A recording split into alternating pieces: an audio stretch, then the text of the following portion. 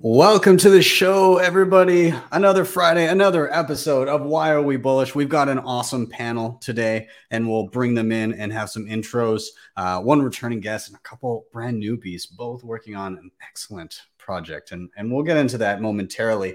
I hope you're all having a good week. I hope you're all excited. I hope you all are either enjoying engaging in the drama that is Twitter right now, or maybe just silently keeping to yourself and avoiding the whole mess. But welcome. This is my favorite part of the week. I've got my beverage ready. A couple of the gentlemen are in the morning, so I'm not going to coax them into whiskey at this early hour, but I'm glad to have you all here. As always, this is live. Anything can happen, so I defer to my friend Bill here. We'll do it live. Okay. We'll do it live. Fuck it. Do it live. I'll write it and we'll do it live. And thing sucks. If you have not already, please do like, subscribe, share. If you're listening on Fountain or streaming sats, smash that boostergram button. I am Ben with the BTC Sessions. This is your daily session.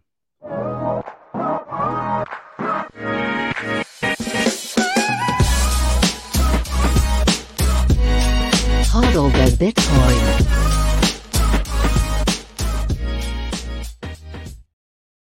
Before we bring in our guests, let's take a look at where we are in the market right now. We're sitting at $21,370 some odd dollars per coin. Single US dollar will grab you 4,679 sats. 90.84% of all Bitcoin have in mind. And in terms of fees, 18 sats per byte for the next block, but it seems to be erratic right now. So if you're waiting anything beyond 30 minutes, 1 or 2 sats per byte will probably do you just fine. Shout out to sponsors of the show, ShakePay.com. If you're in Canada, easy way to stack sats. E-transfers in and out in a deposit or withdrawal fees. They cover the miner fee for you, thin spread. If you sign up with the link down below, after your first $100 purchase, they'll give you $30 for free. You get the same deal when you refer friends and family. You can shake your phone every day for free sats. They have a SatsBack Visa card. Just a million different ways to grow your Bitcoin stack. So check them out. Again, links are down below. Ledn.io you can use for a ton of different services. In particular, I find them useful if I ever have a cash flow issue, if I need to get my hands on dollars, but I don't want to sell my Bitcoin. I can deposit here, get a loan of dollars to my bank account, and then when I pay back those dollars, I get back the same amount of sats. They do have savings accounts. They have their B2X offering. They also are starting to roll out Bitcoin-backed mortgages across Canada and soon some select US states. So check them out. Links are down below. Start.ledn.io/BTC sessions. BitRefill helps me a ton with living on Bitcoin. You can pick up any gift card your little heart desires with Bitcoin, both on-chain and Lightning Network. You earn sats back as you shop, and you can get more sats back with the referral program. And if you're in the US, they just started rolling out bill payments so they can help you get on that Bitcoin standard. So again, check them out, bitrefill.com. Keystone, one of my regularly used hardware wallets, 100% air gapped. That means you never plug it into anything internet connected. They do it all offline via QR code. Definitely upgrade to the Bitcoin-only firmware. Works great with Blue Wallet, Sparrow, Spectre, runs the gamut, and awesome in a multi-sig. So check them out. I also have a tutorial for this one, so be sure to take a peek at that. And finally, if you're backing up any important Bitcoin wallet, get it in solid steel paper. Not the most secure way to store it. So Bill Fodl over at privacypros.io has you covered. This is how I'm backing up my stuff. Just gives me that peace of mind, fire, water damage, all that kind of stuff. Accidentally throwing out pieces of paper, that can happen. So just be careful with those seeds, whatever you do. But with that, let me stop my rambling. Let's start bringing in our guests. We got Daz, we got Seb, we got James. Welcome, gentlemen. I'm very glad to have you. I think it's time that we do a quick round of intros so that you can let people know who you are and what you do. So I think I'm going to start off with Daz. Can you let people know? Give a little intro. Hey, Ben. Pumped to be here. Thanks for having me. Name's Daz B on Twitter. And I'm from Australia, North Queensland. And I'm an electrician and involved in education with these fine gentlemen through lookingglasseducation.com. So pumped to be here. Thanks for having us. Yeah, thanks for being here, man. Before I brought him on, I did the cardinal sin of referring to an Australian as a New Zealander or a Kiwi, and And I should know because every time that I travel, Canadians are very picky about people being like, "Oh, are you American?" So I'm just like a big piece of shit today. But welcome to the show, Daz. You're forgiven. For a Yankee, nah, you're a Canadian, so fire back at you. Yeah. Well, let's rotate down. James, welcome back to the show. Can you give yourself a little intro? Hey, Ben. Good to be here. So I think some of your listeners may know me as James Lavish on Twitter. And I'm an institutional investor. I've been an investor for, God help me, over a quarter of a century. So I think I've been investing longer than Seb's been alive, but that's cool. And I'm all in on the Bitcoin protocol and how it solves so many of the issues that we are seeing, deep issues that we're seeing in fiat currency and monetary policy. So glad to be here. I'm also involved with these guys on the Looking Glass education platform. And I am honored to be with them because, quite honestly, I'm about a quarter as smart as 2 times then. So, well, dude, I'm very glad to have you. We got to hang out a little bit at Bitcoin 2022 this year. We had that little brunch with Walker and everybody over there, I believe. So it was good. That's right. That's right.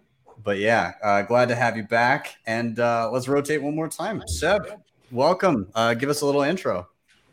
Thanks for having us, Ben. Honestly, it's a pleasure, and you create such amazing content, so I feel pumped to be on. And so my background, I used to be a mountain bike instructor. I've always been passionate about distilling kind of biomechanical movements into their simplest form. And on the side, I've always been passionate about finance and piecing together this complex world. And so that's where Looking Glass kind of came to be. And it's, again, just distilling that like complexity of the financial markets into its simplest form, and with a focus on Bitcoin, because it really is this unique, incredible thing that I think everyone needs to understand.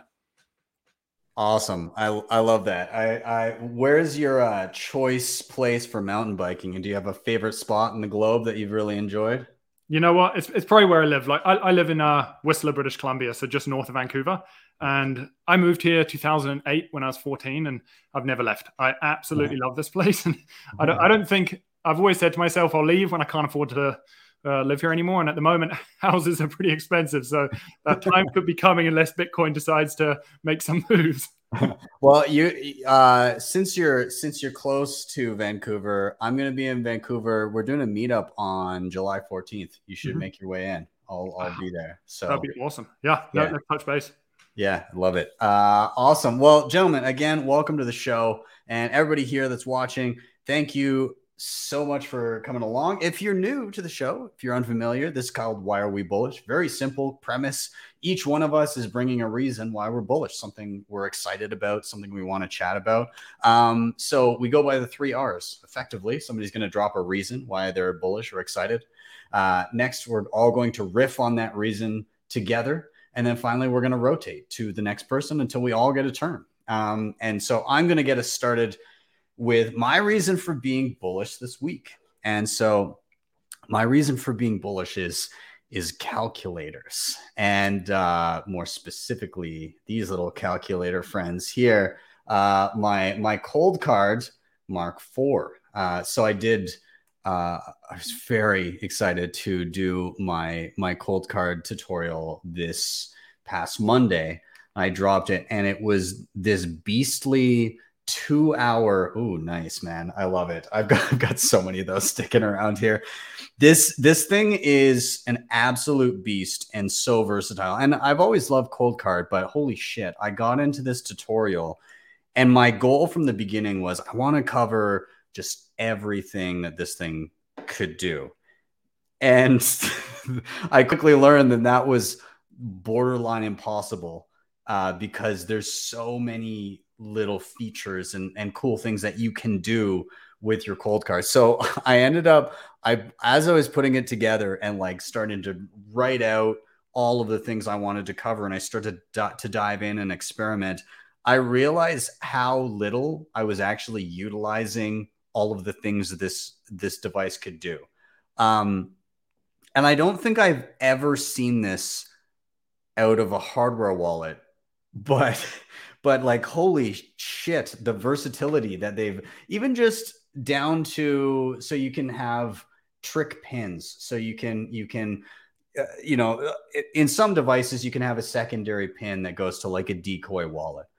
But the way that Coldcard does it, they do trick pins so you can customize them. So it'll be like, if this happens, then this happens. And you get to set out like, if this pin is put in, it's going to go to a duress wallet.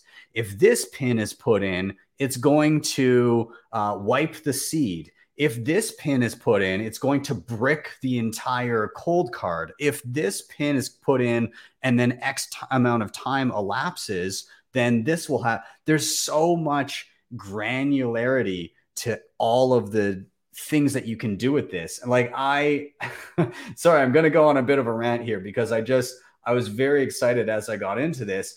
Like, so, and I've got the timestamps up here, but so these are the timestamps for the tutorial. So like, I've got the basics, which are pretty much like, some of the need to knows and prerequisites, but then like initial setup, setting up your pin and backing it up, doing your transactions, like air gapping them, and then pairing it with Sparrow Wallet on desktop. But then just like a couple other things, upgrading the firmware and restoring a lost wallet. So that's all I covered. That was took about 45 minutes of the tutorial because I get pretty detailed as I go through it. The remaining hour and 15 minutes was just advanced features like creating a seed with entropy using dice, or all of the trick pins and things that I discussed there. BIP85, which is this insane feature where you can have a single, and I'm going to close my screen down here for this part, but BIP85 is super interesting in that you can have a seed phrase that you create with your Coldcard, and that's kind of like the parent seed phrase, but you can then derive individual, like separate seed phrases from that parent seed phrase, and you can create up to 10,000 of them, and you don't need to actually back up any of those. All you need is the one parent seed phrase. And should anybody get a hold of one of those wallets, there's no way for them to work backwards and figure out the parent seed phrase, which is the master backup of all of them. So it's just like, I'm working through this and I'm going, Jesus Christ, like I didn't understand that any of this was possible. Like on top of that, they've added, they've the typical, you can do a passphrase and everything, which is great, but they've added things like virtual disk mode, which the Coldcard functions in kind of its purest form is doing air gapped transactions. So you'd have, say, Sparrow Wallet on your computer, and you would have your extended public key there. So all of your receiving addresses, and you could receive to it. But if you want to actually approve a transaction, then kind of the reason you get a Coldcard is to air gap it. So you set up the transaction in Sparrow, you put it onto an SD card, you bring it over to your Coldcard, and then approve the transaction, and then bring it back to Sparrow so that you never plug this into anything internet connected. What they've done now is you can plug this in directly and just use it as a regular hardware wallet, but they've got this in between, and I didn't understand what it did initially, but it creates a virtual disk on this. So it's just like plugging in a thumb drive. But you can kind of, it's like an in-between between fully air gapping it and plugging it in and just using it directly with Sparrow. The virtual disk allows you to pull any file, whether it be exporting the wallet or a signed transaction, onto the virtual disk and export and do all this. And the difference is when you just plug this into a computer and you just sign transactions with Sparrow directly plugged into your computer, you're giving control of the hardware wallet to Sparrow or whatever interface you're using. With the virtual disk mode, that doesn't happen because you're still taking files and putting it on and pulling it off of this segregated virtual disk on the cold card. There's no, approving it through Sparrow or through some third-party software. The beacon of truth is still the device itself. So like, there's just so much. I was able to, like, they have a cool cloning function now where if you have, like, say an old Mark II and you want to upgrade, it's like 30 seconds to upgrade and like migrate everything over to a new device. And on top of that, they've added NFC, which hasn't been rolled out to third-party wallets yet, but I'm hearing rumblings that Blue Wallet is going to be the first to do that. And then you can like tap your phone to relay the transaction to the cold card, approve it, and then tap to relay it back. There's just, I haven't seen this degree of granularity and optionality in a device yet. It's pretty wild to me. On top of that, I was very excited about the case that I got for it from Crypto Cloaks. So shout out to Rick over at Crypto Cloaks. He sent me a few, but holy shit. So I'm going to open it up. I'm curious in general, your experiences with cold card. If you've used it, and then, what do you defer to in terms of hardware? Are you curious about cold card if you have not used it? Hopefully you are now that I ranted, but anybody who wants to jump in, thoughts? You know what, like, the first thing I would say is I wanted to highlight, you talked about kind of these trick pins. Back in December, this is a personal story, but basically back in December, I fled Canada. I fled Canada down to Mexico, and I was petrified because I was basically carrying a large portion of my net worth and at the time, I unfortunately was using a ledger, not a cold card. I wish I was using a cold card, but I wanted to highlight the importance of this trick pin, which is when I was driving down through Mexico, we couldn't have anything on us because we couldn't make it look like we were moving. And so I had basically my net worth in my little ledger in my jacket pocket, driving down through Mexico. And there are carjackings all the time. You're driving through Mexicali, which is, I think, one of the second most dangerous city in the world. And if anyone basically pulled us over, put a gun to our head and basically just said, give me everything you've got, I could, like, if they knew what this ledger was, they could go and ask me for those funds. And so before I left, I ended up using a trick pin, and I just put like $300 or $400 on this kind of alternate pin so that I could show someone legitimately, this is all I have, this is all my money, and go and send them that money, knowing that my actual wealth is stored behind in a secondary seed. And I think that that's so important. If anybody hasn't looked into trick pins, having an understanding that you can basically create a secondary pin that can basically store an alternate wallet. So if you want to go show someone your hard drive without revealing your true funds, you can do that. It's so amazing, and it really opens up the possibility of these ledger and cold cards and other hardware wallets. Absolutely, yeah. Daz, you're holding up your cold card. I've got a Mark III. I'm a huge fan of these guys, actually, and it's just some of those things you've illustrated. They really go out of their way to think about all of the different attack vectors and challenges that people will have.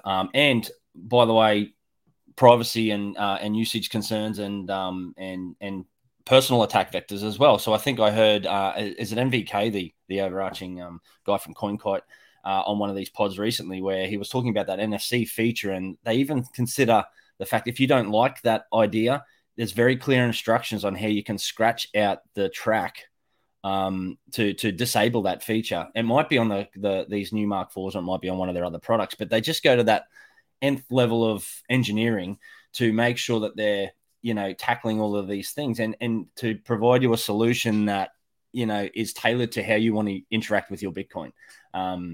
And that I'm actually just going to jump straight on and order a Mark IV because some of those extra features are just incredible. I use these for my personal Bitcoin. I use them for my superannuation fund, which is our retirement accounts as well. I've got Bitcoin allocations to that, and playing around with all of those different ways in order to minimize that single point of failure, using these for multi-sigs and so forth. There's just a plethora of ways that you can interact with it. And it does, a lot of that can scare people as well. But at the end of the day, if you just want a simple solution, these can cater for the people who are just looking for that simple solution as well as providing for those people deep down the rabbit hole who want to fully maximize their how they interact with their Bitcoin. It's absolutely fantastic. Yeah, absolutely. I'll echo what you said about the NFC thing. It's going to be hard to show, but like basically where the SD card is, there's a little thing that says NFC inside of it. So the SD card is out right now, but there's like this little kind of like foil type thing, and you can literally just take something and scratch it to like break the circuit so that NFC is permanently disabled. So if you're a person that's like, I don't want NFC even accidentally turning on, you can disable it on the software. But if you're like, I don't want anything like that turning on ever, then you can literally, like Rodolfo sets up stuff, like he builds it for himself because he's thinking like, fuck that, I don't want any sort of whatever, but if people want it, I can offer it. But I know for me, I'm going to be scratching that shit off. Like, so he has that adversarial thinking to him. I've got to, before I move on to James here and get your thoughts, somebody in the chat here, they were talking about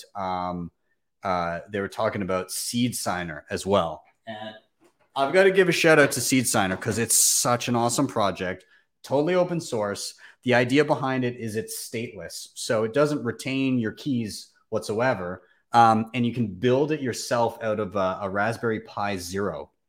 So I built one and did a video on it, and then there's a guy named Black Coffee BTC who created a really cool case for it, but like it looks like a little Nintendo pad, but it's awesome. So like you can, again, like it's totally stateless. You load it up and you can create seeds. You can transcribe them onto, like, I was amazed. So this was like from tutorials, but you can transcribe them. I drew that. So you just take a Sharpie and you fill in the dots wherever the device tells you to, and it just goes like in a grid. It's like, okay, move over to this next block, tap, tap, tap, tap. And you literally transcribe your seeds. And so you can create regular wallets, multi-sig wallets. It works with Sparrow, Spectre, like all that kind of stuff. And you can effectively, it's also a great tool for recovering a failed hardware wallet, because it doesn't retain the seed, but you can be like, I need access to this to move it because this one died. And so you can just literally type in a seed phrase and it will, until it's turned off, it will retain that seed and allow you to construct and send transactions with whatever interface you choose. So yeah, I got to give a huge shout out to Seed Signer, the guys over there that are volunteering their time and basically working on donations to keep this thing going are incredible. If you haven't peeked at Seed Signer, also super awesome. I'd say these things are like a match made in heaven. But yeah, I think that it's all fantastic. So shout out to Creature in the comments that talked about Seed Signer. But James, I'm going to toss it to you. Have you played around? So I'm the only one here. Well, I don't know if Seb's used one yet, but I have not used the Cold Card myself yet. I've seen one, I've played around with it, but I haven't used it myself. And I've got to admit, I've been waiting for the Mark IV, signed up and waiting for that to be delivered. And I was scared to death that it was going to arrive before you did your tutorial. I mean, I'm so pumped. I'm more pumped about your tutorial because I was like, I've got to wait till Ben does a tutorial before I mess something up on this thing. So I'm actually super pumped about that. Yeah. It's a bit of a marathon. So, you know, maybe go through the beginner stuff first. And then once you get comfortable with that, come back to it later. But yeah, definitely. But I mean, I love just the idea of Seb, what you were saying about crossing state lines or going through a hostile environment, which not to get all dark and dreary on our Cocktail Friday here, but man, I think having something like this is probably very worth the money, like well worth the money. So we could find ourselves in a lot of different places that have some uprising. So, and it even in the States, you can find pockets where that might be happening. So you just never know. So definitely highly recommended. Yeah. I actually thought you were referring to the US as the hostile environment. So it is, right? I feel like Canada might be a slightly more hostile environment. That's right. I had those trick pins going for. It's like, holy shit! I was confused. Who's gonna kick in my door? I better get those trick pins up and running. I'm not a truck driver. Yeah, yeah. Get rid of that hat on my shoulder. You know what? Like, it really. I think going back to kind of the whole self-custody thing now is like, more than ever, you need to self-custody. And I think people don't recognize how important it is now that we're seeing Celsius and these hedge funds collapse. And now we see BlockFi coming out looking for more capital. Like, we don't know how much risk there is in the system. And so more than anything, if people have not self-custodied yet that are listening to this, they definitely need to self-custody. And a fact that I was talking to Daz about this earlier today, a fact that I heard the other day, which blew my mind, is that the banking system in 1982, 1991, and 2008 lost more money than it has made in the entirety of banking. So it's just like, do you want to keep your funds for these guys that have lost more money than they've made on multiple occasions, or store it yourself? And that, if that doesn't speak for self-custody, I don't know what does. Yeah. It's such an important point, said, because like the banking, people think that these DeFi scams are scams, but the banking system in and of itself, like with these bank bail-in laws that exist in various countries and, you know, G20 countries, they can bail in your funds if that institution is failing and they've made some dodgy loans and they're in trouble. They can actually bail in your savings deposits and issue you a share in a failing institution. So they did it in Greece, right? So yeah, Greece, Cyprus. There's a history of this thing going on, and if you dig down into your own jurisdiction, like here in Australia, we have very explicit laws that say we will bail in your deposits if we're in trouble to save ourselves. So, you know, I sleep very well at night knowing that my, you know, wealth is, you know, geographically dispersed in multi-sig custody solutions, that there's no single point of failure. It takes some time to get used to. It takes some education, you know, and thank God for Ben putting these fantastic tutorials together, because without them, most people, it's out of most people's reach to be able to do that. But if you've got access to, you know, good educational material to step you through that and hold your hand while you do that, you can sleep comfortably knowing that your wealth is completely out of reach. And it saves you so much time. I mean, for me to pour through the manuals and figure all that crap out, I mean, come on. I'm 51. It's just not happening. I think it's going to take me a lot. So it's hugely helpful. 100%. Awesome. Well, yeah, I mean, again, if people aren't yet self-custodying it, it's time, right? Like if you're watching this right now and you're like, I've been putting this off forever, you have to make that first step. You gotta, and as soon as you do, you're going to start getting much more comfortable than you thought you would be very quickly. All right. So, you know, if you're super worried about it, start simple. Go download just a wallet on your phone and just transfer a small amount, just to learn, like, how do I receive my funds from my exchange and how do I hold them myself?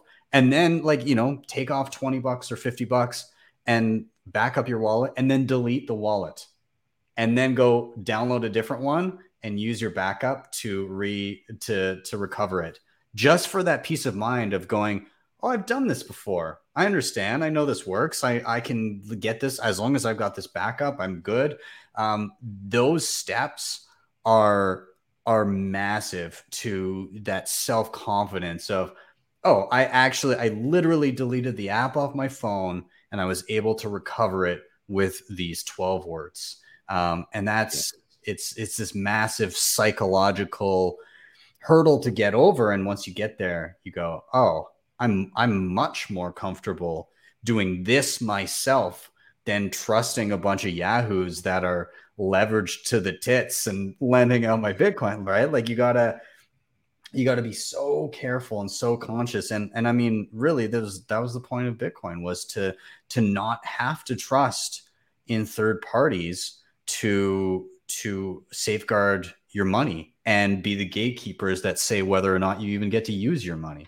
We've seen plenty of that where for whatever reason, whether it be political or insolvency or whatever has come up, there's been more than enough examples, even in the first 6 months of the year, to point to the reason why having any type of money, whether it be Bitcoin or Canadian dollars or whatever it may be, with a trusted third party, there's definite risk there. And again, the examples abound. So yeah, I mean, just think about it. If you have a few $100, you go down to the park, you meet somebody, and he's like, you know, you guys are walking your dogs, and he's like, hey, it's a cool dog, you know, whatever. And hey, by the way, if you have any money in your wallet, you just give it to me, then I'll just start sending you like, you know, 5% of that or 10% of that a month. Like, so you got $100, just, you know, give it to me, and I'll give you $10 every month. And then when we meet up later here in the park, I'll give you your $100 back. I mean, would you do that? So why are you doing it with thousands of dollars? Or some people are doing hundreds of thousands or millions of, like, why would you do that? It makes no sense. I mean, like, your first reaction would be like, well, what are you doing with the money that you're going to send me 10% back? Yeah, every month. Well, it like becomes even more ridiculous when the precedent set is give me $100 right now, and every month I'm going to send you back 20%. Exactly. Like what? Like it should be a simple question. Like, what are you doing to give me that? Like, and is it? Wait a minute. There's got to be a risk there, right? Yeah, yeah. Is there a possibility I might not get back my entire $100? What's the saying? If you don't understand where the yield's coming from, you are the yield. Yes, yeah. I think that's one of the best quotes to come out of this, like everything over the past couple of months here. It's yes, indeed. You are the yield. It's just insane to me. I mean. It's frustrating, but at the same time, I guess the thing that we should recognize is that because Bitcoin, there's no lender of last resort. I mean, I guess other than Sam over at FTX, but because there's no lender of last resort, we're just seeing these implosions happen quicker because you're dealing with an actual scarce asset. And you can't just like fractional reserve it to no end. That's just not how it works, because some people are going to demand actual settlement in real Bitcoin at some point, and that's when shit hits the fan. So I guess it's just a symptom of it, and it's going to take a lot more of this. Like we're not even close to done. Like not this year, not next year. Maybe in a decade, people will start to smarten up and be like, geez, this global, immutable, scarce, hardest money that humanity has ever seen is probably not a good thing to fractional reserve. It's going to take a while for fiat bankers realizing they're not fiat banking anymore. And so I think it comes with the territory. It's just going to be a lot of hard lessons learned by, unfortunately, people that don't know how the legacy system works, let alone how Bitcoin works. They just see number go up, they get pulled in. And because of Bitcoin's kind of black swan number go up story, they think that every number go up story is equally valid.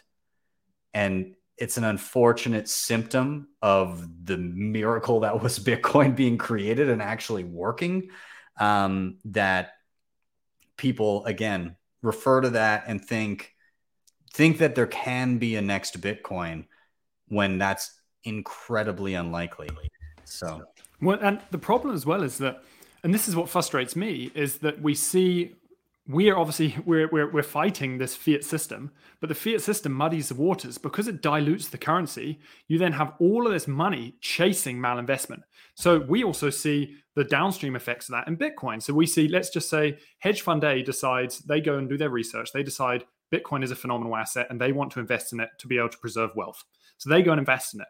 But the thing is, hedge fund B sees that hedge fund A is investing in it and decides, you know what, if hedge fund A does well, they're going to steal my customers. So I have to go and invest in Bitcoin just in case, as a hedge, in case hedge fund A does well. Now, hedge fund C sees this. And so suddenly we see all of this money rushing into Bitcoin.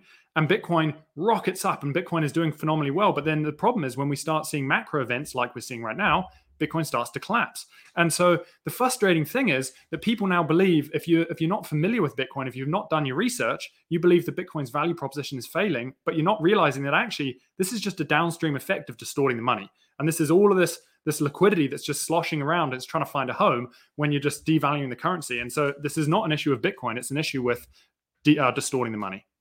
Well, and not just that, but it's also that, Bitcoin is the most liquid asset that you have in your possession, right? I mean, I can't sell this house in 20 minutes if I need capital, if I'm getting a capital call or a margin call. If I'm getting a margin call on my stock portfolio, right, which I'm not margining my stock portfolio, but let's say that you were, right? And, where are you going to go for that? You can go try to get a line of credit. You can pull down some credit from maybe some cheap financing from credit cards or something like that. You could sell things. You're not going to be able to sell physical gold that quick. You're not going to be able to sell your house that quick. You certainly can't sell your art or collectibles that quick. Where's it going to come from? You can't get it out of your private equity. You can't get it out of your venture capital. I mean, but you could easily get it out of Bitcoin. It's the easiest one to liquidate and to cover those calls, right? And so that is part of the problem we're seeing with that downdraft of all of those, of all of the technology stocks. I think that's a part of the correlation is not just the hedge funds playing it. And I've said this a lot, they're playing it as a sloppy hedge, which they are, but it's also that they're the same. It's the same mentality for people who are early in Bitcoin, because I still think we're so early, that they're also in all of those ARK investments, those really high beta tech stocks that have had that serious drawdown. And so they're looking for capital. And so this is an easy one for them to access. That's just, coming from my world, it's just, Great point, James. No, 100%. It's so interesting how, the whole ethos behind Bitcoin is this low time preference, this, ignore the noise. You're looking at kind of the long term of the fundamentals of why this thing even needed to exist in the first place, and kind of the trajectory of where it's going in the long term. So a lot of Bitcoiners tend to think in terms of years and decades rather than weeks and months. However, because of the nature of Bitcoin and because it's so good at being liquid, when you exhibit high time preference behaviors in other assets, you end up having to liquidate your most low time preference asset, which is super unfortunate. But I mean, stupid games, stupid prizes, I suppose. It's just the nature of how good Bitcoin is. 100%. Yeah. It definitely rewards people that don't have that inclination to be high time preference, even in other areas, even if they have the mindset of, hey, I'm going to be super low time preference in my Bitcoin allocation, but then they're high time preference in other allocations. Doesn't matter, man. Like, if that's the most liquid thing that you can get your hands on, unfortunately, that's what you're going to end up dumping at probably the most inopportune time. Super shitty. So, gentlemen, I think I'm going to wrap my topic. I love that we really just took a U-turn and went in a totally different direction. And I love these little rabbit hole. You can't trust these two. I mean, these two, yeah, you can't trust them. They're. I love it. I think it's fantastic. Rabbit trails. That's why they called it Through the Looking Glass. They just love going down the rabbit hole. They want to go far and deep down the rabbit hole as they can get. The last name's Bunny. Yeah. No, it's great. I love it. So I guess we'll wrap that one there. I guess I'll finish off by saying, one, if you're not self-custodying right now, start learning right now. Go download a wallet. Go down Blue Wallet, Moon Wallet, whatever it is on your mobile, and just take off a little bit of Bitcoin from your exchange and just start with that, $50, whatever it is, and just learn and just start there. But if you're already into the weeds and you're looking at hardware wallets, this thing is fucking awesome. So check it out. So with that, we're going to do a rotation. I'm going to jump to Daz, and you are up, my friend. You get the mic. What has you bullish? What are you excited about? Giddy up. Well, it's probably a good segue from what their last discussion just on the education side. So that's why I'm bullish is this massive groundswell that we're noticing in the education space, just with people so motivated to dedicate their time, efforts, energy into looking at ways that we can spread the good word that is Satoshi's vision. Well, I shouldn't use that word. That's pacing it with Satoshi's vision, but it's Satoshi's vision, which is the OG Bitcoin. I should very clearly clarify. But we're bombarded with people coming out of the woodwork through our Looking Glass education platform, with people just saying, give us this in a curriculum format, give us this in a slide pack, give us this so we can go out and help start with meetups and start spreading that education. And we really see this education movement as being a full a full groundswell of people from that bottom up level. We're going to infiltrate schooling systems and education systems, and people building out education centers in the likes of we met a guy named Dushki in Dushan in Honduras. There's so many people working in this space to make education the forefront, and that's what makes me really, really bullish. Is I think often we get trapped into these narratives and the stories about the top-down level approach, where like this government's accepting Bitcoin, or this government's pro-Bitcoin, or this senator's putting a bill together. But I think Bitcoin is inevitable, and it's going to come from the bottom up. And you can't stop an idea whose time has come. I think I tweeted, echoed those words. That's somebody's great quote. It's time, and it's happening, and we're working really hard in the background on building out our core course offering into some curriculum. Our goal is to keep that, free and accessible to anybody who needs that education. So, those slide packs will be available for people to download, take to their meetups, incorporate into their curriculum. We're getting so many teachers saying, I want to teach about money, and we feel as though that educational journey is just really coming in and of itself, where you don't need to be shoving Bitcoin down everybody's throat. Once people understand the system, the way it's engineered, the way it's going to continue to happen, to integrate in society, all of those byproducts that are very, very evident now, i.e. inflation, people are starting to wake up and they're going, what's wrong with this system? Why? They're starting to ask their own questions. And we feel as though if we can help provide that educational data, that educational platform, those courses, all that material, that it's inevitable. People will, once they start looking at the money, how it works, the byproducts and how it impacts them, Bitcoin is a natural evolution to say, that's where I should be looking, and that's where I should be pointing my time. And overwhelmingly, that's just coming. We're seeing it every single morning. Seb and I are having meetings with people saying, I'm an educator, I'm a teacher, how can I help? That's why I'm bullish. I love this. I love the ground up, like individual kind of bottom up approach, like you were referring to, top down through the regulators. I mean, it's fine that people attempt to attack it that way, and in some cases, maybe that might work. I'm still not inclined to say imposing Bitcoin on people is a great thing, but favorable. I kind of view anything top down as just a method to buy time, right? Buy time before somebody with bad ideas about Bitcoin gets in and passes unfavorable regulation. Because in a situation where enough people are exposed to it, it's already too late, right? If people already know how to use it and use it peer to peer, then all the bad regulation in the world couldn't do shit. But I love this bottom up approach because that's what that accomplishes, right? Like like starting with something like Bitcoin Beach, where individuals on the ground actually start using it and seeing benefit from it themselves and actively choose to use Bitcoin. I think that's fantastic. And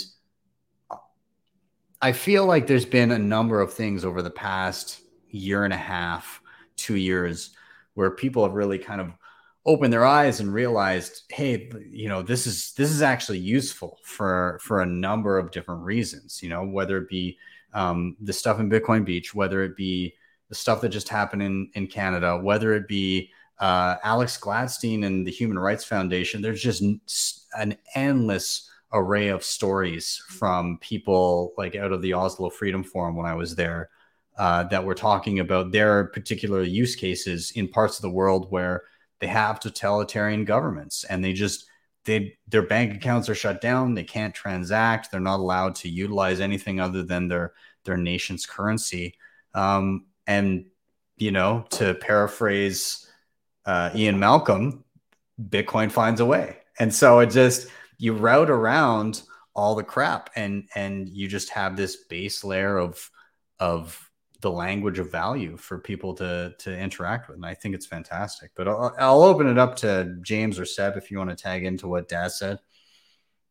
Yeah, I mean, just really quickly, these two are the ones who have led the way on the Looking Glass educational platform, and their passion for it is like there's just like Daz was saying, kind of working from the ground up and all of the education that's out there. When I first started looking at Bitcoin back when in 2018, none of this was really, it wasn't easily accessible like it is now to me. I wasn't in this. It seems like it's so much easier to access now, and there's so much free content. And I know there were books out. They were kind of out and outer lying, on the fringe. A lot of message boards with how to do things back in 2016, 2017. But this makes it mainstream in a way that really connects with people at where they are. And that's the hard part. It's like finding a way to connect to people where they are. We're not taught this stuff in schools. We're not, we can go into the reasons for why we're not, but there's no incentive to make people intelligent on these matters from the people who are benefiting from the system itself. It's not conspiracy. It's just reality. I mean, it's just not taught. But to have the passion of people like, Seb and Daz, and you, Ben, out there teaching people how to do these things, how to physically use these wallets, or what are the benefits and drawbacks to each one. Daz and Seb talking about base layer money and what its history, its uses, its evolution, and how it relates into our current status and our current problems, and why Bitcoin makes sense. Not that from the forefront, hey, here's Bitcoin, but let's start at the first principles and go from there. And being able to connect all those dots now is extraordinarily powerful. It's so useful. And I think you can come at this in so many different ways. You could be a school teacher, a fireman, you could be from traditional finance, you could be a doctor, and you can find anywhere along that spectrum people who can speak to you in your language that you can understand. And I think it's amazing. It's awesome. It is critical. And I think that's how we fix this issue that we find ourselves in. So yeah, 100%, Daz. Well, and I've just been blown away. Like, the more you dig into Bitcoin, the more you realize that it truly, truly speaks to everyone. And I've never seen an opportunity like that ever in my lifetime. And I know that I haven't been around that long. And Daz and I, we have this little prospectus that we kind of have sent out to a few people. And in that, we talk about this thing called like the ladder to self-sovereignty. And that's basically where like the majority of the world sit on the first rung, which is literally just survival. They're literally living hand to mouth. You've then got the second rung, which is contentment. Then you've got savings. Then you've got investing. Then you've got prosperity. And then you've got generational wealth. And all of us, no matter where you come from, we all sit somewhere on one of those rungs. But Bitcoin speaks to everyone, whether you're looking at it purely from an investment standpoint, whether you're looking at it from, I'm just trying to be able to transact so I can save my family. I'm trying to flee my country just to get out of totalitarian control. Like, I've never seen an opportunity like this before. And I'm sure that you guys feel the same way. It's mind blowing. Yeah, absolutely. It's one of those things where you can attack it from so many different angles because it's relevant to everyone. You just have to understand the person that is curious, right? Step one is the person actually has to be curious, right? They have to be wondering and receptive to learning anything. But step two is on behalf of the person that's quote unquote instructing. You need to understand at what angle you need to approach this. You need to, as a teacher, ask questions of your student to get a better understanding of where they're coming from so that you can feed them the information that is necessary to their understanding of Bitcoin, because everybody's coming at it from a different angle. Some people are coming at it from a wealth preservation angle, and some people are coming at it from a transaction immutability or censorship resistant angle. There's a lot of different places that people could be coming from. If you talk to somebody who's 20, it's going to be a lot different than talking to somebody who's 50, because if you're 50, 60, 70, you kind of understand the transition that happened from being on a gold standard to not. If you're 20, you've only ever grown up in a fiat standard.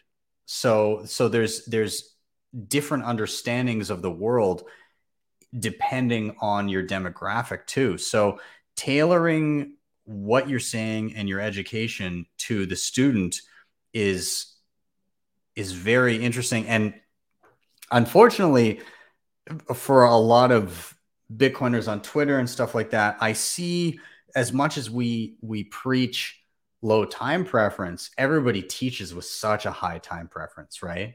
Oh, just go to this page and you've got it's just like plain text with a whole bunch of links to like 17,000 websites on each and every intricate facet of Bitcoin. Or like, I've never used Bitcoin whatsoever. Great. First thing you're going to need is you're going to need to spin up your own node. You're going to need to go peer-to-peer via BISC. In which case you're going to need to buy some Bitcoin so that you can put it as collateral. And then you're going to need to coin join. You're going to guys, slow the fuck down. Step one is get off zero. Step two is self-custody. Step three is maybe a hardware wallet. You got to take those steps, because what's your end goal? Your end goal is to get the person to be as self-sovereign as possible with a sound monetary asset. If your first instruction makes the person go, oh, fuck that, and walk out the door, you have failed. So you actually have to cater, and you have to think, end goal is this. I might only get this, but it's better than this. It's better than nothing. So you want to kind of have those tiers of success as opposed to like a net zero right off the top. So you gotta stagger your expectations and baby steps, because that's not how you learned. That's not how other people are going to learn. All right. So, it's a really good point. Something Seb and I talk about often is how do you distill down the 1,000 hours that we had to put in to really understand this thing? How do you distill that down into try and get the main points and ram them home? And it's a good point. Those emotional connectors, like it's an old sales axiom from back in the day, was like people listen to WIIFM. What's in it for me? So you have to be hitting those points. To everybody comes at this from a different angle, and what is that angle? And you really need to speak to that. So how do you distill down? Nobody's going to put in 1,000 hours of this thing if they don't understand, if they're not genuinely curious. But how do you get in front of that person to say, here's why you should be curious? There's issues here that you need to start pulling the threads on. And the only way you can speak to that person is to hit those emotional triggers to say, oh, I didn't realize I was getting fucked by the monetary system. I didn't realize I knew there was something going wrong, but I didn't know how to channel that thought. I didn't know where to start picking at that scab, So it's how do I get in front of those people to start them down that path? Yeah, absolutely. I love that you've said that you have teachers saying that they want to teach about money, and that you're effectively providing those resources to have that framework to start somewhere. Because that means that bottom up approach is working, and people are looking for resources to do that. So it's by providing that resource, by providing that, hey, come here, you can pull a unit and use that in your class, and then you're set. That's all that a lot of these instructors need is I just need a framework. And like, I mean, teachers get the shit end of the stick, right? Like that's a hard, low paying job. So to have these resources where they can be like, okay, I can work with this. Great. I've got something it's kind of structured for me. I can set this out, lesson plan. I'm set. It's that all that they've had up until now is this spoon-fed Keynesian bullshit. And they're like, well, I guess I gotta teach this. And maybe like, if I don't think it's correct, I can like throw in some contrarian points, but like, what else do I structure this on? So it's an incredible resource for teachers, I'm sure, to be able to go to something like Looking Glass and say, okay, I need some help. I know that the current system is bullshit. I need a structure to be able to flesh that out with my students. And I think that's massive. So yeah. Well, and you know what, like at the moment, Daz briefly mentioned it, but we're working on distilling our current self-paced course into the school curriculum. And we want to be able to have that accessible to any independent teacher. If they want to go and teach this stuff, we want to be able to give that to them. And it's going to have slide decks. It's going to have all your teachers' notes. It's going to have your lesson plans. It's going to have group activities, individual activities, because we recognize that for most teachers, they get paid when they're teaching in the classroom. They do not get paid creating the lesson plans outside of the classroom. And so if we can assist them and we can give them high quality education to teach from, that is phenomenal. We just want to be able to make it as easy as possible for them to teach this stuff. And so if there's any teachers out there that are interested in trying to start integrating some of this stuff, just reach out to us and we'll have this in the next couple months. And we'd love to give this to you so you can start teaching it. What's the website again? LookingGlassEducation.com. Education.com. I'm just going to put this down here so that people can jot that. But yeah, no, it's so important. The educational space is so important. I know that myself, when I came into Bitcoin, you know, we've already been discussing it on this chat, and James, you were saying like, oh, there's a message board that you got to sort through, and oh Jesus. So like that was like learning Bitcoin in 2014, 2015. It was like, how do I use this app? And somebody's like, yeah, go here. There's a thread, and if you scroll about halfway down, somebody made a really good post where they outlined some of the steps. You're like, excuse, is there like a video on this? Or so like the whole channel. And can I trust them? Because I don't exactly.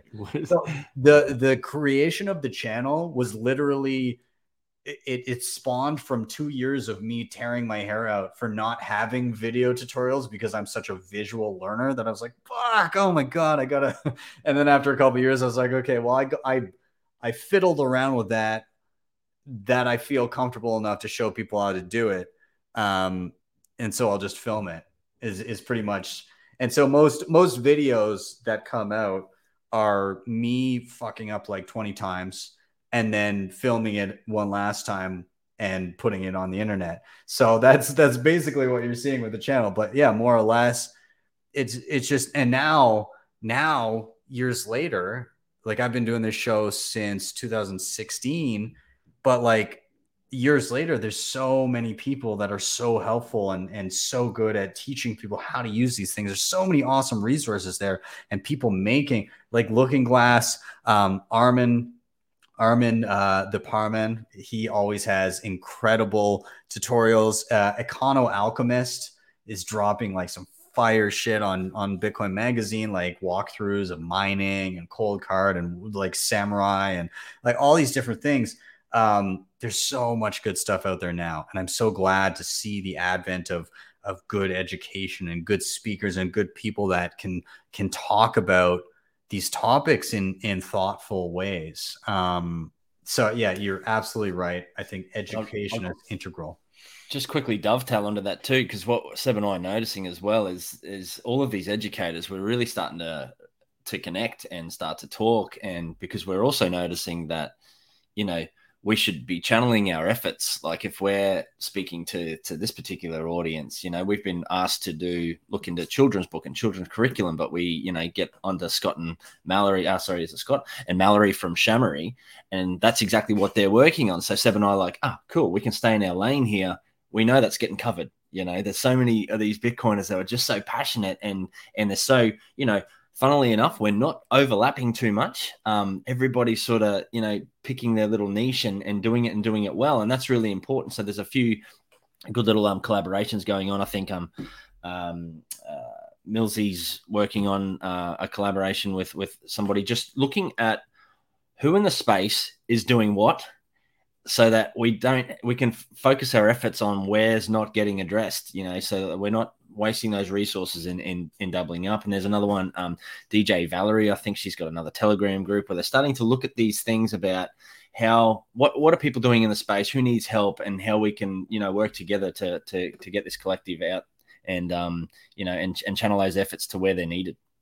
Absolutely. Yeah. I love this topic. Obviously, like all of us are super passionate on education and yeah, man, I'm super stoked about what you guys are doing. I got to bring up a couple comments in the chat. Our good friend Yellow had to chime in, and he wanted to let you know that Daz looks like the younger brother of Lop. So just so you know. And also, Yellow has heard that James Lavish drinks only creatine shakes with no milk, only in water. Is that true? James, creatine shakes for you? I'll do a smoothie. A lot of protein in there, definitely. Fruit. I'll put fruit in there. You gotta have it cold. This, you know, room temperature garbage. So yeah, I love it. Absolutely. Creatine. I'm 50, man. You gotta regenerate all your cells and you know the gelatin, and you gotta pack it in whatever I can get. Yeah, man. Get the most out of it. I love it. You're looking good, James. Yeah. Thanks, brother. Awesome. Well, let's on that note, let's do a rotation. James, let's jump to you and get your topic for being bullish. Yeah. Take it away. I mean, it's it's not too far off of what Daz was talking about, and something I've been so excited about in this world is just the intelligence in this community. I mean, I know people get frustrated when you call it a community, but it kind of is. I mean, we there's so many of us who think similarly, but it's just absolutely incredible, the brilliant minds that are in here. I mean, it's almost overwhelming between Greg Foss and Jeff Booth and Lynn Alden and Luke Roman. I mean, like these guys, they're so smart. They're like next level, you know. And I find that I can wake up every single morning, and I wake up every morning and I jump, and my first thought is, okay, let me check to see what these guys have been saying, because I'm a few hours behind here on Pacific time. And I'm like, what's been going on? And I'll pull up the Bitcoin chart just to, you know, not to see, well, how much money is in there, you know, just to see if there's been some sort of structural event that's happened overnight that I need to be aware of. And then I go start reading these guys' posts. They're already digging into the CPI or to what's going on in Japan or what's going on in Europe, or, you know, and they're just, but what's refreshing about it is that they come at it in an entirely different way than I've ever seen. You know, I mean, the conversations I used to have on just traditional Wall Street in that world, like all those analysts or those macro analysts, they come at it from an angle or an agenda that kind of proves a position or a theory they've got, and that they need to prove, whether it's for their fund or for their bank or for their investment bank or for whatever structure that they're operating in. It's like they come at it from that angle, right? Whereas with these guys, it's just so fresh and super mentally stimulating. You know, they're unbiased and they're independent, and they come at it from you know, an angle of, hey, this is sound money, and these are all the problems that are going on around us that have to do with the fiat currency, the monetary policy, and the problems with it. And this is how sound money can help solve that. And they all have that. None of them have an agenda except to figure it out and help. And I love it. I love it. I absolutely, like, I mean, between Greg Foss and Jeff Booth here in Canada, I feel like I'm a little spoiled. I got to meet Lynn for the first time in person last month, and she's amazing. Actually, she's going to be on here on July 8th. Awesome. So I'm very excited to have her. Actually, her and Rodolfo are going to be on the same episode, so that should be fun. Man, you better get some sleep the night before. Oh man, I know that is some next level intelligence right there. Yeah. I wonder if Lynn will partake in a whiskey with me for it. I think I can get Roper into it. I don't know. I might need some of those creatine shakes. Yeah, I think so. Yeah, no, again, like, and that's a totally different aspect of education, right? Like, there's the practical, how do I do this stuff? There's the thoughtful, analytical, where are we now and why are certain things happening on a macro kind of level. And that's what, and I've got to say, I love the juxtaposition of Greg Foss versus Jeff Booth, because like they're both so intelligent, but the approaches in presentation couldn't be more diverse. Like you have Greg Foss out there on stage at Bitcoin 2022 with his upside down Canada flag, ready to fucking smash anybody in the head if they say throwing F-bombs on stage. Throwing F-bombs, like calling people fucking knuckleheads and then you've got Jeff Booth. He'll listen to Greg say something and he'll calmly trot out like the most, relaxing, elegant phrases, like just a wordsmith. But it's hilarious because you learn so much from both of them, but the approaches are so different, and that I love it. And I love that the two of them can converse and you get this back and forth that's so fun. It's like those are two of my favorite people. Jeff was massive in especially the beginning of the year. I was so full of anxiety with all the Canadian trucker stuff, and I legit thought somebody was kicking in my door. Like I thought that was going to be the next step, and so I called him, and he was a very soothing, like he basically just he just laid out like, hey, we're in a time of massive change. We're shifting and people don't know how to parse what's happening to them. And they're being gaslit, saying that things are getting better when in fact for the individual, it's not. And we're seeing people benefit massively from the current system, but the current system is buckling under this pressure. And he basically just like calmly explained, like, during a transition like this, it's going to be bumpy, and that's what we're seeing right now. And as long as you kind of do what you believe altruistically, then you'll come out on the other side of this thing just fine. And it was just like he just looks like fatherly, hey, let me just drop some knowledge on you in like a calm, collected way. And I love him for it. So it's yeah, I mean, he's essentially the guy who got me over the edge when I was doing all the research on Bitcoin, and I was trying to put it all together. I mean, Jeff's the one who he was talking to Pomp on one of his podcasts, and he's the one who got me over the edge where I finally understood the inflationary, deflationary forces and how they're clashing. Okay, now I get it. It's just like it pulled it all together, and that was like that little nugget that was just out of my reach. But you have these people who are so thoughtful. They're going deep, like really deep on these subjects. And they just sit. I can just see Jeff sitting in his office and just thinking about these things and trying to think how they actually work out and mapping them out. I can see him. He's like an older form of Seb, and just super, super intellectual and thoughtful. And like you said, but then he delivers it to you in a way that is understandable, but it's very metered, so he doesn't come across as this, because his ideas they're very progressive and they're out there, right? But he doesn't come across as this guy who's saying the world is ending. He's just like, the world is ending. that's Prepare. that was definitely my conversation with him. He was like, "So the world is basically going to implode, but at the very end of this, you're going to be it's totally fine. You know, it's just all like possibly nuclear war, but that level of like, the thing is awful, but it's okay." I would pay good sats for an album of Jeff Booth's positive affirmations. I think we Right? need to crowdfund for that. Yeah, you should have it like subliminally put into your favorite soundtracks, so you're just hearing them in the background, like, and you don't even know it, but your subconscious can hear them. That's what I want right there. I think that'd be fantastic. I would take Just it. take sats, you'll be fine. Yeah. You know what? He very much like, there was one moment I remember I was sitting in the forest. I go and walk my dog and I just go and sit in the forest and listen to stuff and think.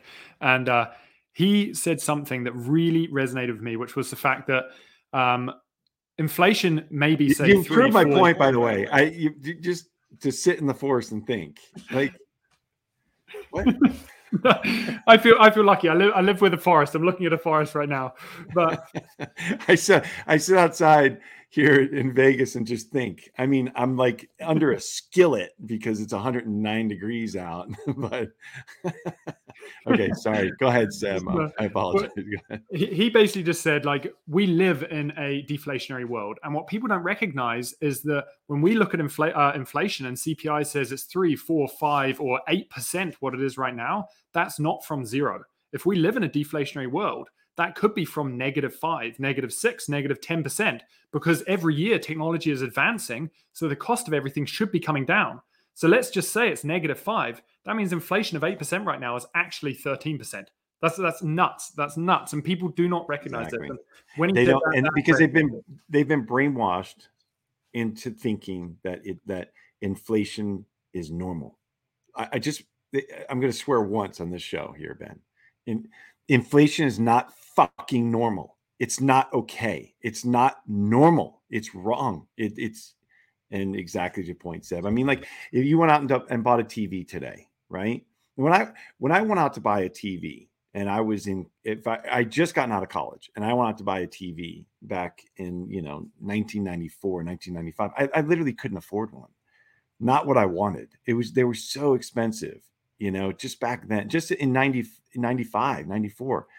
I mean, you could get the same TV now for like pennies, like literally pennies. And the technology is so far advanced. It's incredible. I mean, it's just a simple, obvious answer. Your cell phones, these things, I mean, they have so much, but this is more than every single computer I had put together all the way through college, and it's far, far, far, far more capable and far less per, piece of information it can analyze, or, you guys get the point. But it's not just the deflation of the products. It's also how, or the technologies. It's how far technology has advanced for the same price. Because that's my point. So yeah. Well, we sent people to the moon with far less technology than is in your phone right there. Like, that's mind blowing. Exactly. Yeah, and people that are watching that, we've been talking a bunch about Jeff Booth, but people may not be familiar. People that have not heard of Jeff Booth, he wrote this book called The Price of Tomorrow. And so the tagline in it is why deflation is key to an abundant future. And he basically outlines how if you had just like a fixed currency, and you did away with the idea of, like James is saying, inflation isn't fucking normal. This is a human injected element of money, and it's more or less taxation without representation. People can extract wealth and reallocate it elsewhere. If you've got a set amount of goods and services and ingenuity in humanity, and you can create a certain amount of goods and services, then the money, regardless of the number of units, simply just represents those things. And when you create more money, there's no more things available. It's just there's more units representing the same amount of stuff. And so then the question becomes, who gets the new units? And spoiler alert, it's not you. You might get a nice little check here and there and feel richer in terms of the number of dollars you have. But if the numbers in your bank account were a percentage of the total amount of dollars, you would realize you're getting fucked every time. So we need to realize that money, the dollar amount doesn't matter. The percentage of wealth that you as an individual hold is what matters. And with Bitcoin, when you hold a certain amount of Bitcoin, the total percentage of Bitcoin that you own from the total of 21 million that will ever exist remains static forever if you hold the same amount. Actually, it probably even deflates because people are losing keys or whatever. Yeah, so your value it actually goes up over time as some of these wallets become or just stay dormant.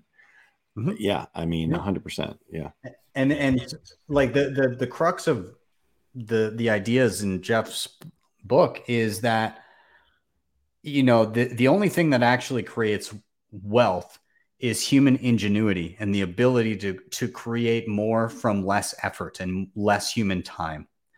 And so in a world where that is true, which we see it's true, right? You were talking about your phone. You're like the iPhone in the late 2000s and the early 2010s had more computing power than the entirety of the North American missile defense system in the 60s in a single person's phone.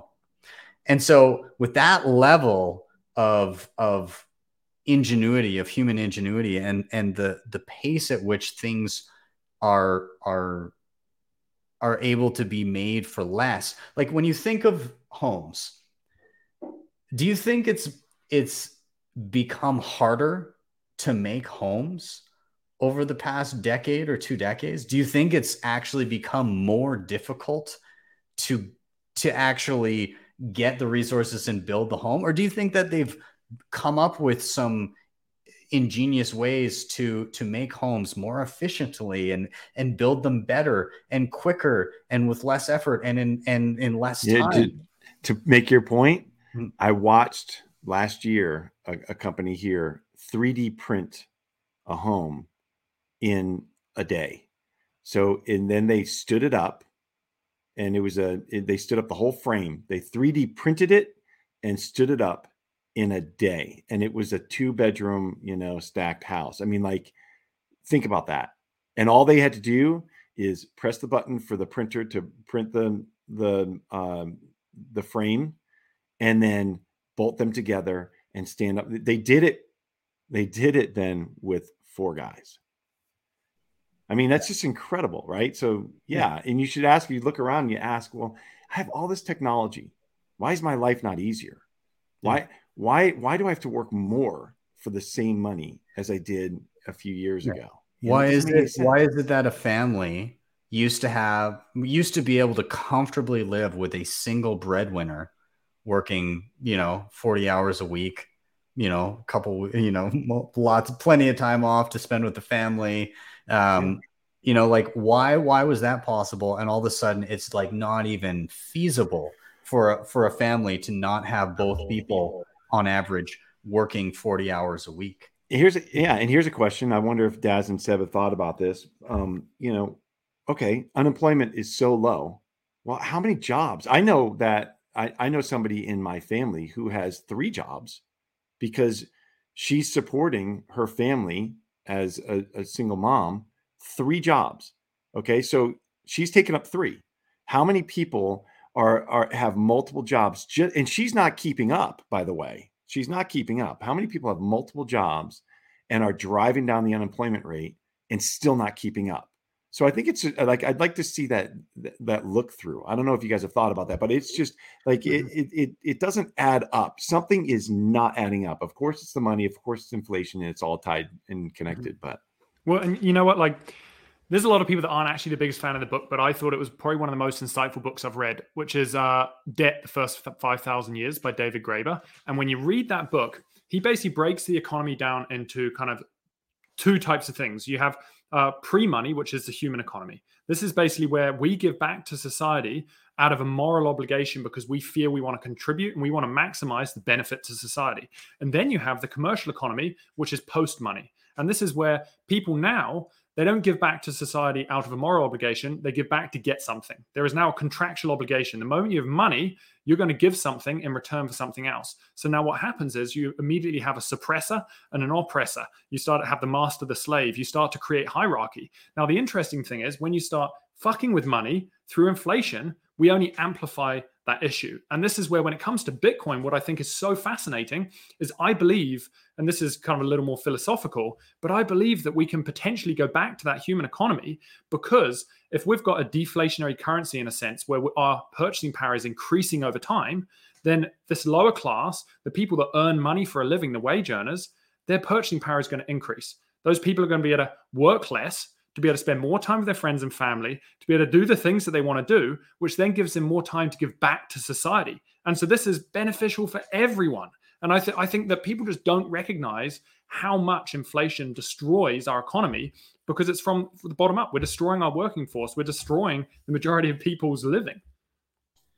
It raises a good point too around, and I don't mean to get all political on this thing, but I really believe Bitcoin to be completely central on the political spectrum. It's completely central. Apolitical. It's apolitical. It speaks to the capitalist in people, like value for value, put more out, you'll get more back in. But it also speaks to, if we're really serious about, all these ESG narratives, and I don't care if you buy into them or not, in this net zero by 2050, if we've got a planet full of finite resources, we cannot be continually focused on forever growth. We need to be shifting into a deflationary model where, if you hold on to stuff and you put off consumption and you delay gratification, you are rewarded over time. And on a fiat monetary system, it's exact opposite. You are not incentivized in any way, shape, or form to put off consumption. Consume now, because if you don't, you can only buy less with the energy that you've stored from your work all these years. And it's exactly 100. Yeah. That's exactly right. And Bitcoin just dovetails into all philosophies, as far as, like, if you really want to go down that ESG drivers, it fits in with, making renewables, without going down that rabbit hole, but making renewables affordable, and you can build out all these, all these generational facilities that otherwise are not profitable. You can introduce a second customer to the markets. It just touches on all of these things along that political spectrum. And if we're all serious about, having a better world for our children, then that is a deflationary currency is the only solution moving forward. Yeah, absolutely. Again, anybody watching, if you haven't read it, go read Price of Tomorrow by Jeff Booth. Excellent read. It'll give you a good overview of all the stuff that we're talking about, like the inability of those two ideas to kind of coexist. Forever consumption versus like pushing towards less. The world will end, but you'll be okay. Yes. We'll sum that up there. Awesome. I love that topic. Again, I'm glad we got down to Jeff Booth rabbit hole, because those are always good. But I'm going to give it a rotation here. I'm just really quick. Yellow wanted to also mention that he heard that Seb was a fisherman on season 3 of The Deadliest Catch. So thank you for that, Yellow. And last time he perfectly timed a humorous transition. So thank you for your Yellow transition. But Seb, you were up next. Your reason for being bullish, feel free, take the mic. First off, I have to say, I despise fishing. You know what? When I was a kid, I went and sat on the dock. So I grew up in New Zealand. I've got like a bit of a New Zealand British accent. I grew up in New Zealand, and I went and sat on the dock down from my house, and I spent like 4 hours trying to catch a freaking fish. And my brother came along. He sat down for 10 minutes and he caught one, and I've never fished since. I hate it. So anyway, that's fishing for me. So anyway, back to my reason. You know what? Like, I've said this a couple times on a couple different podcasts, but I truly, truly believe it is so amazing, which is the fact that when you look at our current fiat system, our coercive fiat money, you don't see people dropping their day jobs and giving all of this time and energy to go and support the US dollar or support the Canadian dollar. Like, I am truly humbled and truly like blown away by how incredible Bitcoin is and its community from a voluntary standpoint. Like, this is like a voluntary currency that people are giving up their time and energy, just as all of you guys here have. They're giving up your time and energy to do something for the betterment of society because you believe it's going to help with humanity's prosperity moving forward. And I just think in the long run, it's going to be a bumpy road and nothing is certain. But I hope and I feel as if we will succeed purely just because I've never seen millions of people globally all come together for something bigger. And like, just to highlight that, like, I spoke to a guy in Nigeria 2 weeks ago. And this guy in Nigeria, African-American, at the end of the talk, he just says, like, there was almost kind of a bit of a tear in his eye. And he's just like, I've never seen white and black people come together for something that is, it's about humanity and we're all for a bigger cause. And I think this is phenomenal. And I'm proud to be a part of this community. And I just want to help support and educate as many people as we can with the resources we have.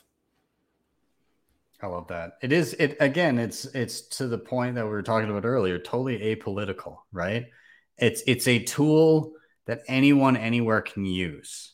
And so, you spoke with somebody from Nigeria. You've got Farida from Togo. There's Fode Diop from Senegal. And all of them are using Bitcoin in a way that is tailored to the situation that they have in their country. I spoke with a woman from Nicaragua. There's a lot of discontent with the government down there and not a lot of ways to push back and fundraise for things. And they're able to get money and value into the country using Bitcoin because they don't have access to banking there. It can unite people. And even when it doesn't, I guess to jump back to Jeff Booth here, one of his quotes that I've really liked recently is he was in El Salvador and a lot of Bitcoin skeptics were in a room and he got to speak with them and talk to them about Bitcoin. By the end of his talk, they were seeing some of the benefits, but they asked him, well, what's the worst thing about Bitcoin? And he said, well, the worst thing about Bitcoin is that not only do you have to be okay with the person you hate using it, you have to realize that them using it makes it better and stronger for you. And for them, that was kind of a difficult moment or a difficult thing to parse through. But that's the way that Bitcoin works. We see it. Let's take a look at Ukraine right now, right? You have you have it benefiting individuals in Ukraine that were able to get out of the country with some portion of their wealth. You saw people that were trying to get protective equipment into the country, tried to do it through. In fact, I'm going to have a girl on that actually. It's going to be her and Jeff Booth coming on, but they're going to be discussing with me. She saw the Canadian trucker protest and saw kind of like how we were able to raise funds. And she looked at what was happening in Ukraine. She's in Poland and she wanted to get protective equipment into the country, mostly helmets and protective vests and stuff like that. She looked at all legacy finance routes and it was going to take weeks. She got supplies into the country on day 2 because she used Bitcoin on day 2 of the war. And then on the opposite side of the fence, you have individual Russian people that have basically been cut off from the global financial system. They can use Bitcoin. That doesn't discriminate based on where you are. And then you even have the Russian government, right? And they're giving favorable treatment to various different, like they're the third largest energy producer in Russia is now partnering with a Bitcoin company to mine at some of their sites. And so it can literally benefit anybody. We have to be okay with that because it's just a tool, right? It's simply an apolitical tool that anyone can use. And by by saying that we can't use it because bad people can use it, bad people are still going to use it. Or whoever you deem as a bad person, your enemy will still be able to use it. The only person you're hurting is yourself by not giving yourself access to this incredible tool. So when it goes back to the whole amoral thing, which is Preston Pesh did he tweeted something, when was it, maybe a couple months ago, that I thought was just so pertinent, which is the fact that it's just like a knife can be used by a robber to go and mug someone, but a knife can also be used by a surgeon to go and help save someone's life. And Bitcoin is one of those things. It doesn't have morals. Bitcoin isn't choosing who to support and who not to support. Anyone can use Bitcoin, and you just have to be okay with that, because it brings greater good to the world than it does bad. Yeah, it's interesting because right now, like, we live in a system, like in the top down system. And this is a conversation I had with somebody at the Oslo Freedom Forum. It was one of the people that helped with some of the organizations around the tracks and everything. And we got into conversation because there was a guy on stage, and he came up on stage and he was like, he had it was one of the talks where I was like, oh shit, these two ideas are going to come to a head. But he basically like peddled out a list of companies and he was like, here's an ESG list of companies so that you can allocate your portfolio so that you're not in some way supporting a totalitarian government or a bad person through your investments. So the issue with that, again, is what we've just discussed. You know, like they're actively at the Oslo Freedom Forum, they're actively saying like, hey, Bitcoin is a humanitarian tool. You can use this as a way to basically protect yourself from governments that are debasing, protect yourself from governments that are censoring transactions, so on and so forth. But that doesn't parse with the idea of not investing in things that bad people can use, because as we just examined, anybody can use this, and they will. There will be dictators that use Bitcoin. There are dictators that use Bitcoin. I can guarantee it. And so we got into this talk, and she was like, I love the idea of Bitcoin.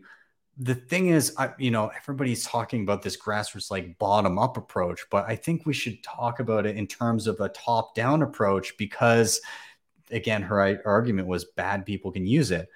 I was like, well, that's just not the reality of how it works. It's not how it's going to work. So right now we have a system where in the top down approach, in the best case scenario, and again, I'm putting quotes around bad and good people, but in a best case scenario, the good guys control the monetary system, and then they're able to look down and say, okay, these bad guys are not allowed to use it because they're bad, and so we'll stop them from using it. But the inverse is also true. In a top-down system, when you have a bad government that oppresses its people, they get to then look down and say, hey, those good people that are trying to protest and do things and allow for human rights, well, we're going to cut them off. And so what Bitcoin does is it removes all of that, and everybody has equal access. So in the place where the good guys would have had control, well, now they can still use the monetary system as free and open, but the little bad guys in between, well, they still have access to it too. And you just got to deal with that and, deal with the laws of the land. But the inverse is true in the bad scenario. In a bad scenario where you have a totalitarian government, they get to use Bitcoin. They could do everything they want with it. But the dissidents in between, the human rights activists that want to rise up against that, they can no longer be cut off. And so it's not even a question of whether that trade-off is worth it. It's just a fucking reality now. This is the world we live in, and people are going to have to figure that out. And another reality is that, honestly, the currency of choice for drug dealers, sex traffickers, and whatnot is $100 bill, man. It's $100 bill. Well, I mean, that's why we print those things. Why are we printing so many $100 bills? How many $100 bills do you have in your possession, Ben? I mean, like, honestly, right? I have no dollars, my friend. Right. So, but, and there's another thing that we don't talk about is Bitcoin can't be it can't be counterfeited, right? I mean, like you can't just create some Bitcoin and say, oh, I'm going to, buy this car with cash, the Bitcoin Cash, right? You just can't do it. It just doesn't work. So yeah, it's back to your first principles, which is, it doesn't, it's not about who's using it. It's about the ability for anybody to use it without oppression or manipulation, period. It's like you spend a couple of days in the bush and you dehydrate and you come across a live stream and it's this, oasis, and you reach down, but you're not going to drink the water because a fish shit in it upstream, right. Leave it to Seb the Australians. Seb definitely would be far away from the stream, man. He doesn't eat fish shit either. And I guess like just to sort of wrap this back up into Seb's previous point is I've never seen anything which aligns and concentrates so many like-minded people who just are striving for a better world.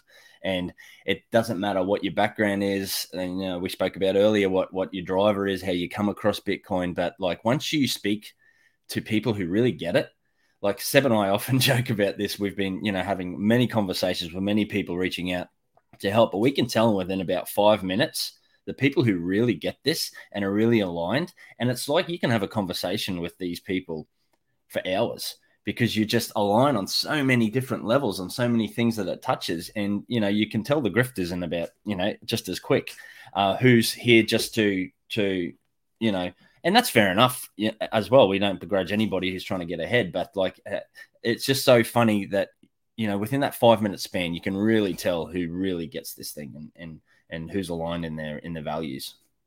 Yeah, absolutely.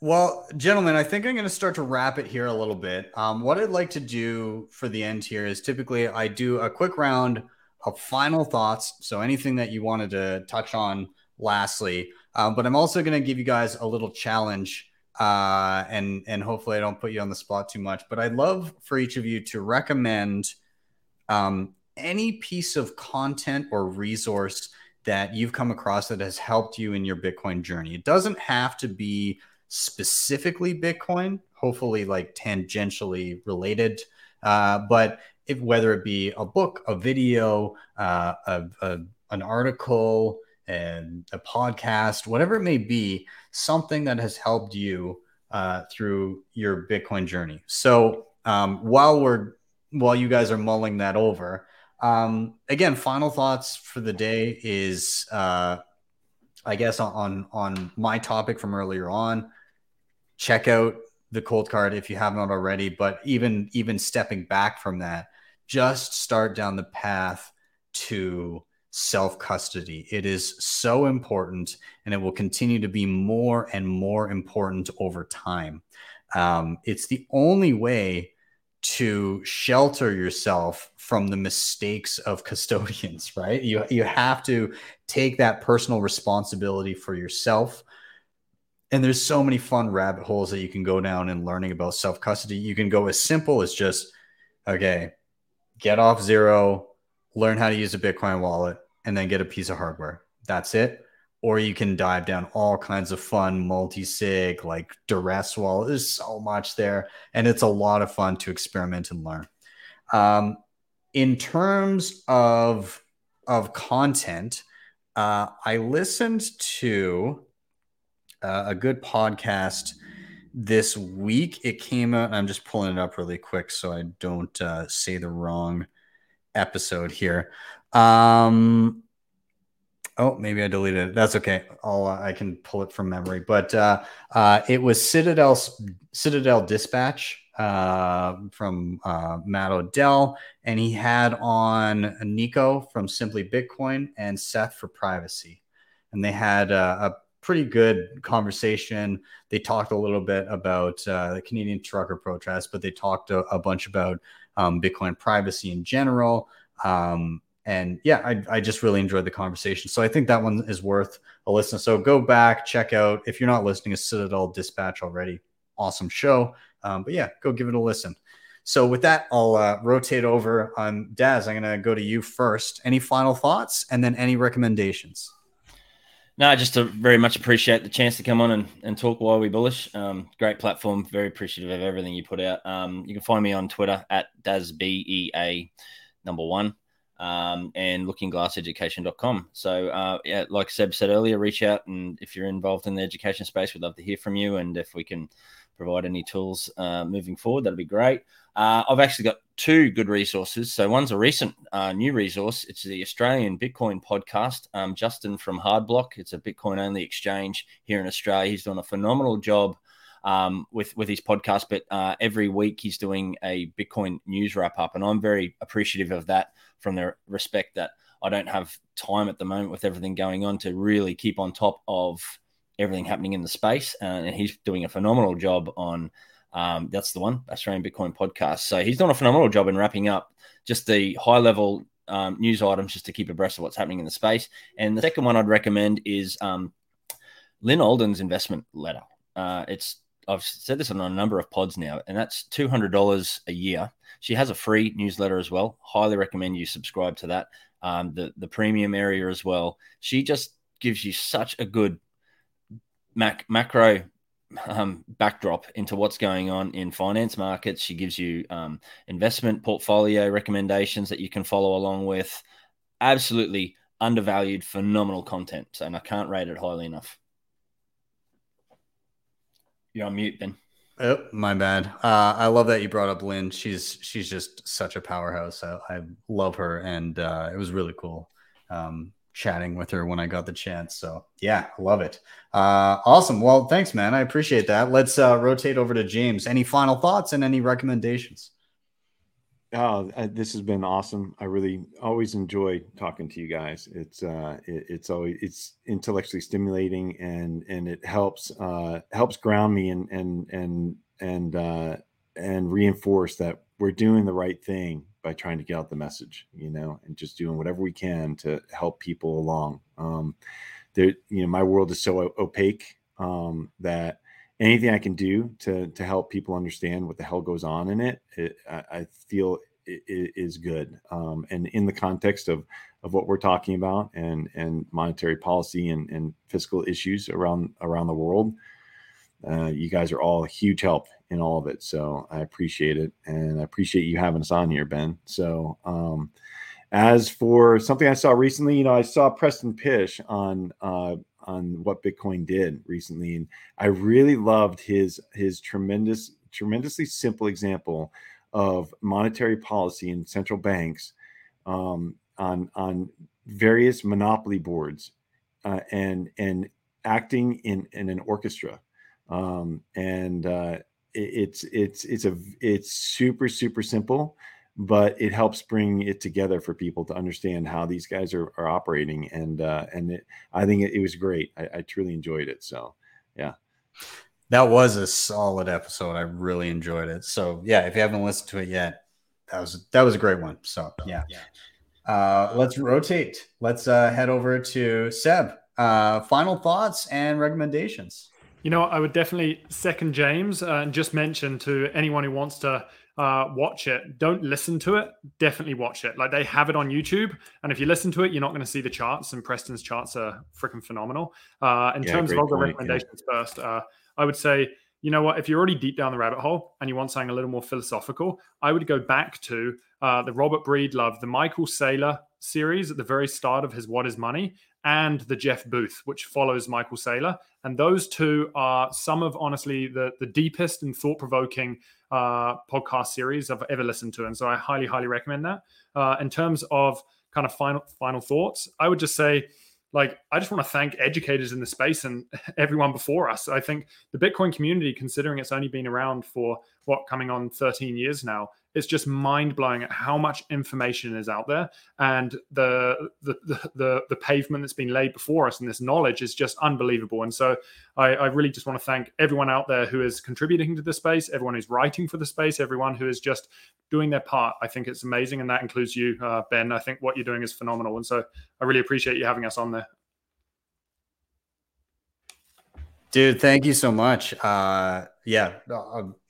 It's always awesome to have incredible Bitcoiners on here, let alone ones that are working to educate everybody on on everything Bitcoin and bring people into the fold. And I think what's happening with Looking Glass is it's going to be so invaluable to those that need a place to start to help educate others. That's kind of the main thing that I'm really excited about is having that resource for people that want to teach others. I think that's just, again, something that we haven't really had yet.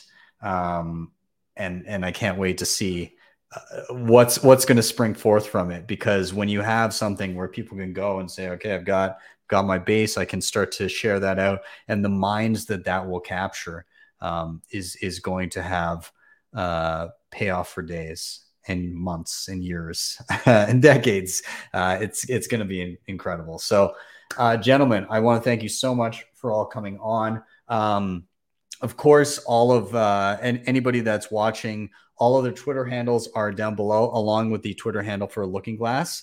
So make sure you give them all a follow. And then from those Twitter pages, you can find everything else that they're doing. And yeah, gentlemen, I'll just say again, thank you. And you're welcome back anytime.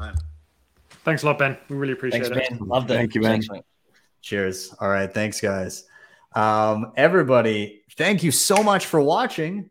Again, best part of my week, every week, I get to just chill out with Bitcoiners. It's the best. So thank you again so much for being here.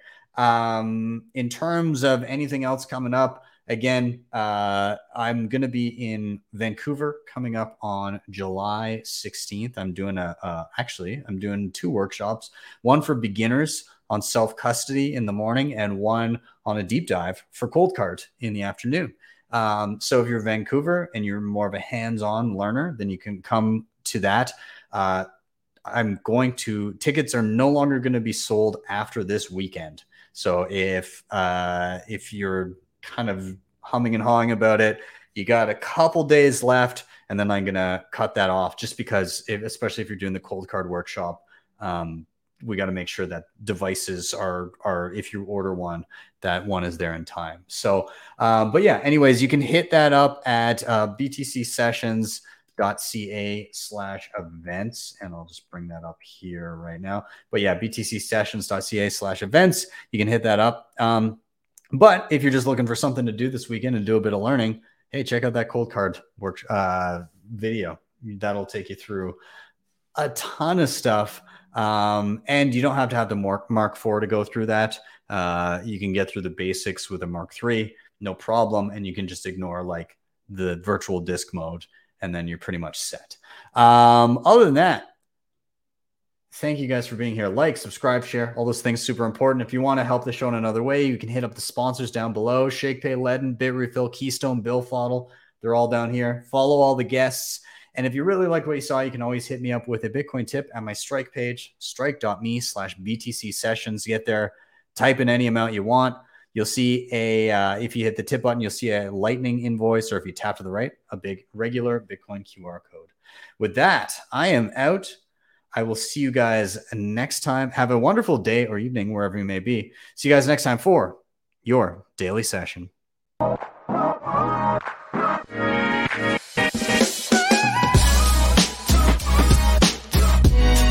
Hodl the Bitcoin.